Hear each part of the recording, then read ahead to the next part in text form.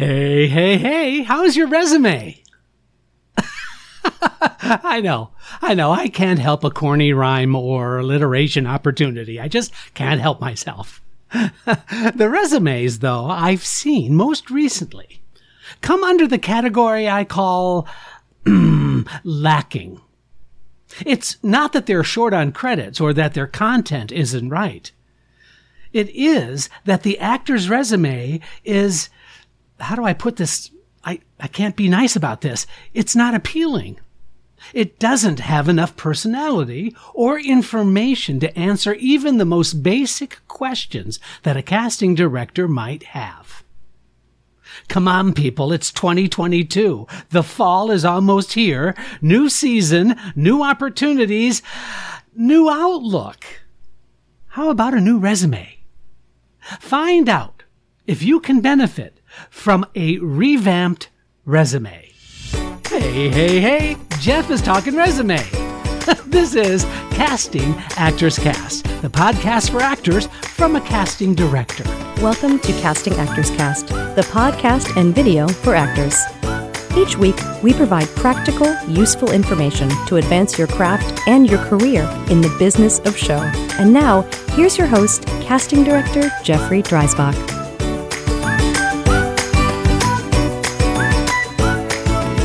Well, hello and welcome to today's episode of Casting Actors Cast. I'm casting director Jeffrey Dreisbach. Thank you so much for joining me today.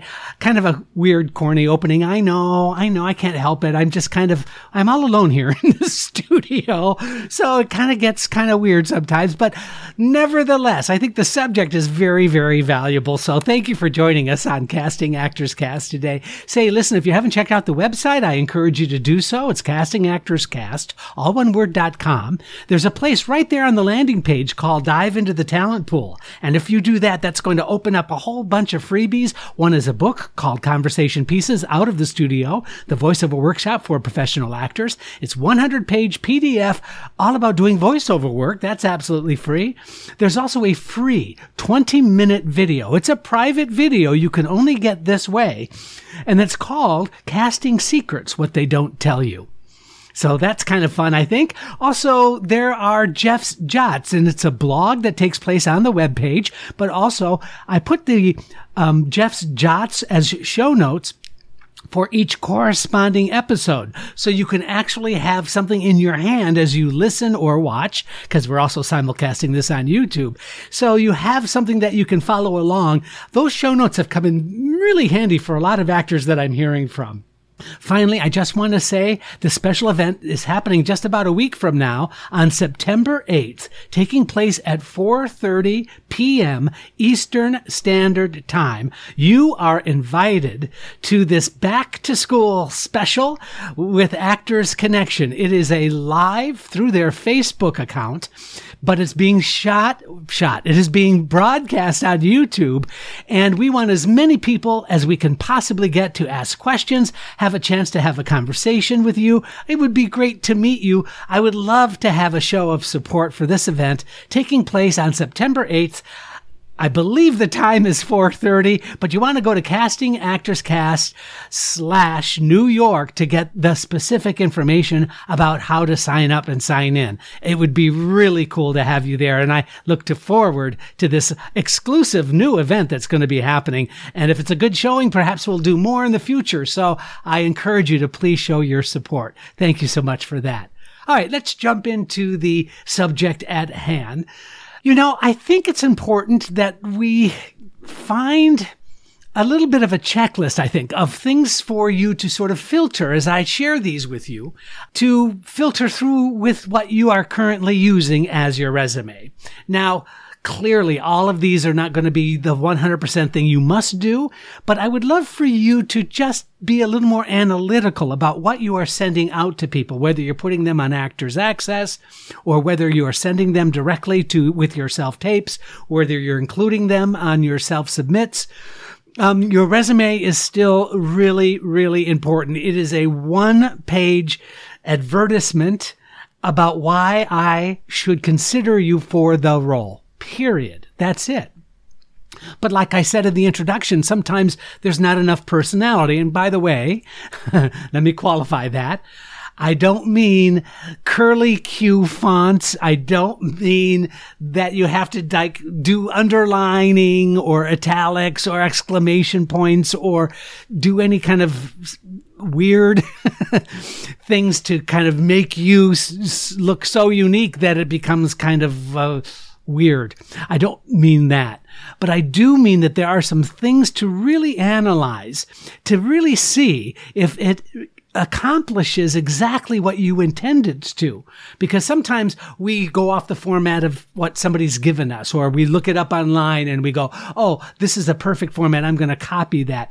Well, you know what? I want you to reformat a resume so that I get more than just the information. I get a sense about where you are and where you are headed. So let's take a look at some things to check out. Number one, do you have a thumbnail picture on your resume? If you don't, I'm asking you to consider it. What thumbnail to use? Well, many times if you're going into a photographer session for a headshot, you will probably get a bunch more different headshots. And maybe there's a headshot that you really like, but you know is not really right for your headshot. You know what? That would make a great thumbnail picture. An additional piece of information by putting your thumbnail on the back of your resume. Now, I know there might be some people that don't like the thumbnail. I have no idea why they don't like it. I love it. Here's why. I still get that sort of name-face association when I see a thumbnail. Plus, it's an additional opportunity for me to see you looking slightly different. Information is power. A thumbnail gives me more information. The next thing to look at is just the way that your name is formatted. And I mentioned this, I don't need cutesy fonts for your name, for example. But I do think it needs to be prominently placed. I do think that there are, in a relatively professional way, that you can choose the kind of font that you believe sort of matches your personality, matches your own personal energy, kind of is a really nice way of saying, this is who I am. So properly formatting your name in a font that appeals to you is really something to spend some time on. Don't go crazy, but honestly, I can't tell you how many times I just see like a New Times Roman font on a resume, and that's not terrible at all. But you know what? Don't miss an opportunity that might help me get more sense about who you are. I think the biggest complaint that I would have about most resumes that I see is that they are not easy to read. And what I mean by that is, listen, if you're in your 20s and you've got 2 pages of stuff that you've done, I think that you might want to consider retooling it. It's got to be easy to read, and that also means you've got to be, here's a good word, judicious. Wow. With your editing pencil, please. Take out those roles or those experiences that don't really reflect who you are now. I still see resumes from folks who have graduated from college and they still have roles they did in high school. That's not helpful to me. Who are you now? And take the most castable roles that you've played for you now and make sure that those are prominently placed. Now, here are some additional side things for you to consider. I love seeing, and you must put your height on your resume, because if I just have a headshot, I don't know how tall you are. And height is one of those things, especially for film and television, but also for theater, that knowing your height is just an additional piece of information that the casting director is going to find helpful. But you know what? Don't put on your weight. Don't put on your eye color. Please, please, for the love of God, don't put your age on your resume. And don't put age range on a resume. If you've got an excellent headshot, eye color, weight, all of those things are something I can perceive pretty easily by just looking at your headshot. So it's information I do not need you to offer up. Now, I know that a model's resume is different than an actor's resume, but I don't need a shirt size. I don't need to know your dress size. I don't need to know your inseam. frankly, it's not that important for me at that particular moment. So just be careful about having so much information that you think is going to make you look somehow more professional. It doesn't. It really, really doesn't. And that also speaks to organizing the resume in such a way as it looks and is easy for me to read. Okay, let's move on from there. Now, I get this question quite frequently, and usually the primary goal as an actor that you have should be your first category. Here's what I'm talking about. If you're primarily interested in a film and television career, then that should be the first heading after your name, your union affiliations, your height, your contact information, and then a heading called film and TV or theater. And those would be the credits that you would want to list. Now, if you are interested in doing film and television, but you don't have any credits for film and TV, but you have a few theater, then of course theater's got to be first. But I need to discern from your resume not only where you are now, but where you hope to be in the future. So I'm not saying you put a film and TV heading on your resume and then you don't have any credits. No. You got to put the credits where the credits are. But 1 or 2 film or TV credits followed by theater because you're interested in a film and TV career is the right way to go. If theater is your jam, by all means, make sure the theater is the heading that is first. Now, speaking of the credits that I see on a resume, again, keeping in mind that these have to be very easy for me to read, I think 3 to 4 pieces of information per role that you played are really important. It's not about being brief, but it also is not about giving me too much information. But I think a good filter is 3 to 4 pieces of information per credit. Makes sense. Clearly, the name of the project. Clearly, the role that you played. You could also let me know if you were a lead or a guest star or a day player, whatever it was. That might be good information as well. I also think you should consider the location. For example, if it's a theater, it's a regional theater, I'd love to know where that theater was located. And then, of course, the director. Or if it's a film or television, perhaps the director of the film, or perhaps the network that the television show was on.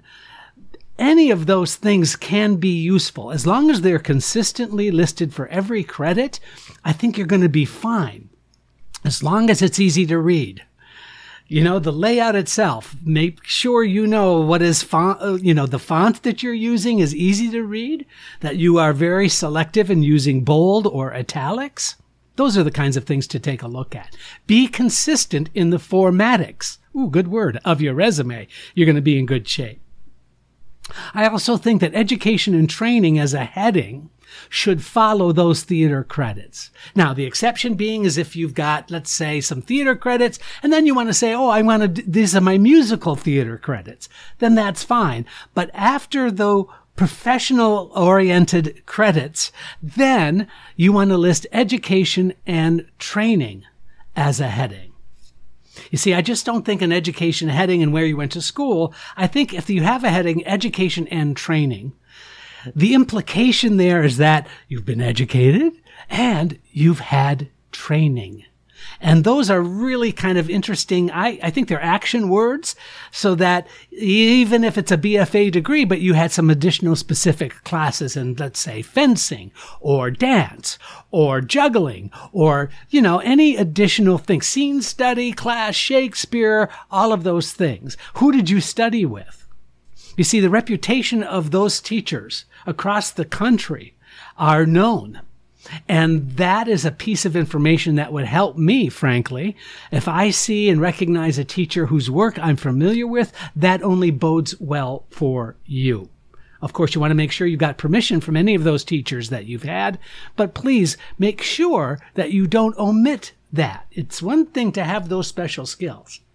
It's another thing to have those special skills from somebody who is known.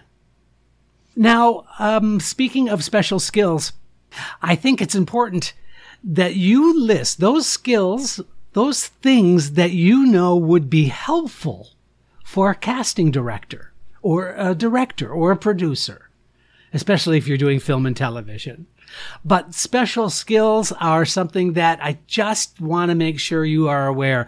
If you list something as a special skill, you better be able to do it. It's not about showing off that you can do all of these things. It's about demonstrating that you can do these things when called upon to do them. Please do not lie. Do not fudge the truth. If you have several languages that you can speak fluently, by all means, that's important. If you can juggle and ride a unicycle, fantastic. If you can do the alphabet backwards, that's fine. I saw somebody who can burp the alphabet. That was a special skills on their resume, and guess what? I asked them to do it. And they did. Okay, so special skills are great because you never know. But have you thought about things like a valid passport, a driver's license? Again, these are things that you might not have thought of, but become really important, especially if I need to get you on a plane to do a shoot at the last minute out of the country. So, those are things that are really valuable. So some of those additional interests that you might have could translate into special skills that could be valuable later. Also, let's move on from there now. Let's move back up towards the top of the resume. Please make sure the contact information is easy to see. Put it in a very easy to see location. Additionally, your union affiliations have to be clearly laid out. Now, let me just tell you that Actors Equity has changed their rules of late, and an EMC candidate has less significance than it used to. An EMC candidate was an actor who was obtaining points through a union theater job so that eventually they could become an equity member. Now, the restrictions on that have lifted, and many, many actors can just go ahead and put their money down and become an Actors Equity member. Take your time making that decision, but make sure that if you are affiliated with any of the actors' performers unions, that you put that down in the top of your resume in a clear, easy to read place. Now, I know you know this, but I'm going to say it anyway because I'm still getting resumes that are not 8 inches by 10 inches. 8 by 10s are called 8 by 10s for a reason. They're 8 inches wide, 10 inches long. The resume needs to be formatted to fit on the back of your picture, your 8 by 10 photograph, your headshot. So make sure you staple it in 4 places, and then you're good to go. It's just one of those weird little things that I still organize, and I still love the hard copies of the resumes and pictures together. And if there's a little tag sticking out because there's 8.5 by 11 piece of paper, it just makes it kind of mushy. I know this might sound really tedious, but when you're dealing with thousands of resumes, you really want to make sure that you format both the PDF as well as the hard copy of your picture and resume. You really want to format it to be as easy to deal with as possible. Now, here are some additional things I want to share with you about the resume. Please be really careful with the reviews that you're extracting from a project that you did. I see this being done more and more where you got a New York Times review, which is fantastic, by the way. That's great. But then the review is sort of placed in a thing to sort of draw attention that it's all about this role you did 5 years ago. I appreciate that you got positive reviews. I think that's great.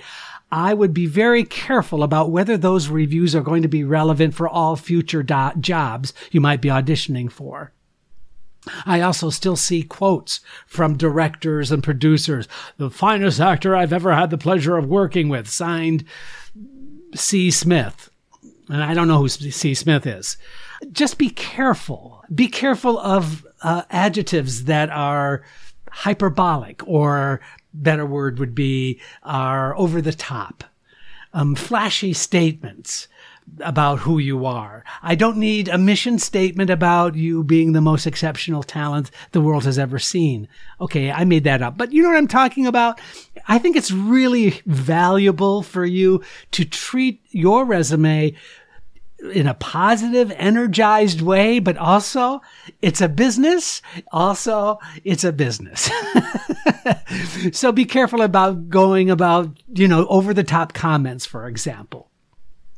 Now, I know I don't need to say this, especially for those of you who are regular listeners of this podcast video. Please don't just write on the resume when a show just closed, or you're still in production, or you're in rehearsal for a project and you just kind of hand write something in. How do I say this? I don't like it. I don't like it when you leave me personal notes. Hi, Jeff. Hope to see you soon. I don't think that attention-getting devices on your resume, graphics, smiley faces. I mean, I